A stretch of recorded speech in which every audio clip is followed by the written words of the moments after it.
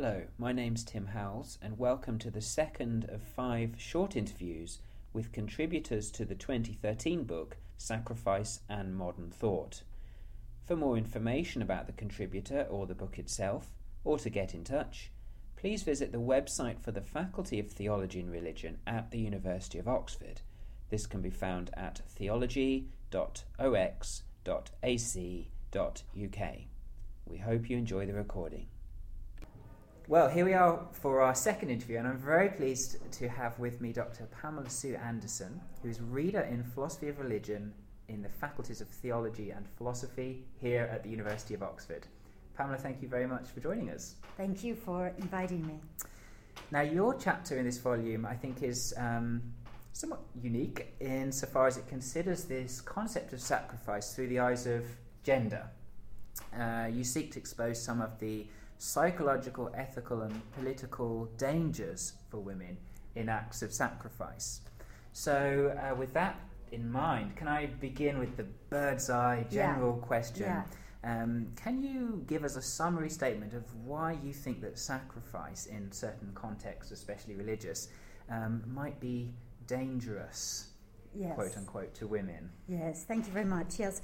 Well, the context I had in mind in which sacrifice seems to have been dangerous for women is really the modern context, and then these domains that you mentioned, the politico, the moral and the gender, I probably would say. The gender gloss on the moral and the politico is equally important because I think something happens in the modern period of Western thinking where there's some positive things that happen to women, morally and politically. And those things are the Enlightenment, and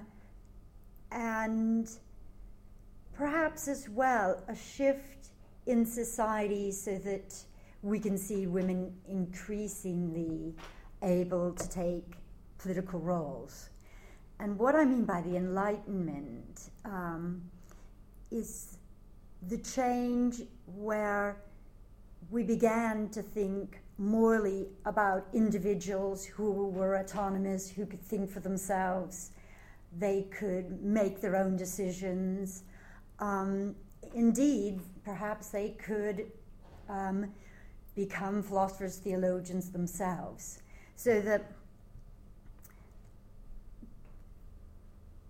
point about sacrifice is that there seems to have been a conservative reaction, at least in my mind, especially in theology, to modern thought, equal enlightenment, equal changes in women's lives, so that in theology, the idea of women being autonomous, or women thinking for themselves, or women having a role in the political sphere has been a threat. And I sense that in theological circles, rather than sacrifice being something like a communal meal that's shared in a ritual practice, it's become internalized, and the expectation is that the woman would show her love for her family and her husband and for the world by not being autonomous, by focusing on not so much political thinking or moral decision making, but her role in loving, in nurturing, in being sacrificial in how she performs her daily duties. And so you bring forth this idea of a quote-unquote principled autonomy. Yes. As Yes. a method or a hook Yes. by which to examine Yes. this problem. Yes, exactly. Just tell us where that Yes. concept comes Well, it's a really interesting concept. It's a contemporary concept in the writings of Baroness Honora O'Neill. And Honora O'Neill herself is a Kantian philosopher, so I would locate her research in modern thought. And she has written a book called Bounds of Justice, which is both moral and political. And she has developed a notion of principled autonomy, which means that the autonomous agent would only act on principles that could be adopted by all others. And it's very much part of modern thinking, but actually the precise concept of principled autonomy is hers. And I think she's trying to revive. That is an Enlightenment idea, which I think would be very valuable in discussions of contemporary theology and sacrifice, because that's been sort of eclipsed by a conservative reaction to modern thought. So can I bring forward a concrete example that I think you yourself consider in the chapter? In the Bible, we have a number of examples of sacrifice performed by men, ranging from Abraham's willingness to sacrifice Isaac, the father's sacrifice of the son, etc. But what about the Virgin Mary? How does she, as a figure representative, we might say, of maternal self-sacrifice, something like that, how does she, in your opinion, cast a somewhat troubling shadow? Yes. This is a very important question for me. The concern with the Virgin Mary that I have, and the shadow that I think has been cast, is one, again, of a conservative reaction to whether you want to call Protestant modern thought, Enlightenment modern thought, where women, as much as men, could have principled autonomy, that they could adopt principles that all others could adopt, because the Virgin Mary has been used in what I call this conservative backlash to suggest women should be virgins, mothers, and sacrificial in what they do in relation, again, to the family, or perhaps even when it comes to their sexuality. But my difficulty with this is not just that it's conservative, but it's an impossible ideal, because real, concrete women can't be both virgins and mothers. And I think it is a troubling thing, because it assumes that somehow women should sacrifice in the sense of giving themselves in love, giving their bodies in love to God, in love to their children. Now that might be read in a positive sense, but in a context of domination, that could be used to reinforce, rather than autonomy, the return to the home, the return to a woman who doesn't adopt principles, but just does as she's told in terms of sacrifice.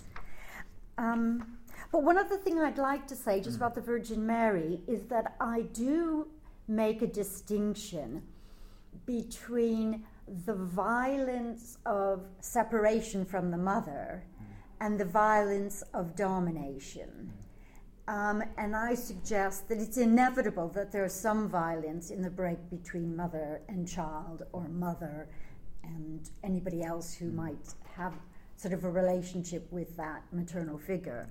And that's inevitable, that there will be some violence there. But it's the violence of domination that requires women to give their bodies for their husbands, for God. That's Well, it's a fascinating chapter. Perhaps I could, as we draw to a close now, perhaps I could just bring in an interlocutor that I think you yourself engage with in the chapter, which is Sarah Coakley. Yes. Now she, I believe, even in a recent series of Gifford lectures, has presented this idea of quote unquote sacrifice regained, a vision of sacrifice that is perhaps rationally defensible, and it Yeah. is also biologically grounded in some way. So just as we close, in what points do you agree or disagree with Yes, that? I mean, what I've said so far, it's really got nothing to do with Sarah Coakley. But my concern with Sarah's work, which I think is very important, is that she's trying to ground sacrifice biologically in a way that I find dangerous, because it's completely unnuanced as to whether the person who is sacrificing or self-sacrificing is in a position of domination or not. I mean, obviously, it's easy for someone like Sarah Coakley, who's got a prominent position in the University of Cambridge, Harvard position, Gifford lectures, to advocate sacrifice because she's in a privileged position. I'm much more concerned about the woman who has no voice, no access to education, no ability to develop her own choices in life, but is burdened by a Christian ideal of sacrifice that is daily undermining. And my example is the example of self-harm. The number of women who are in violent, even Christian women, violent relationships, or in contexts of having to be mothers, that self-harm because they internalize this idea that it's their fault, that they're finding it painful to be the sacrificial body in that relationship. So, yes. I know that you'd love to have so much Yes. more time to discuss these things. I'm sorry that we don't. No, that's fine. Dr. Pamela Sue Anderson, thank you for being with us. Yes, thank you.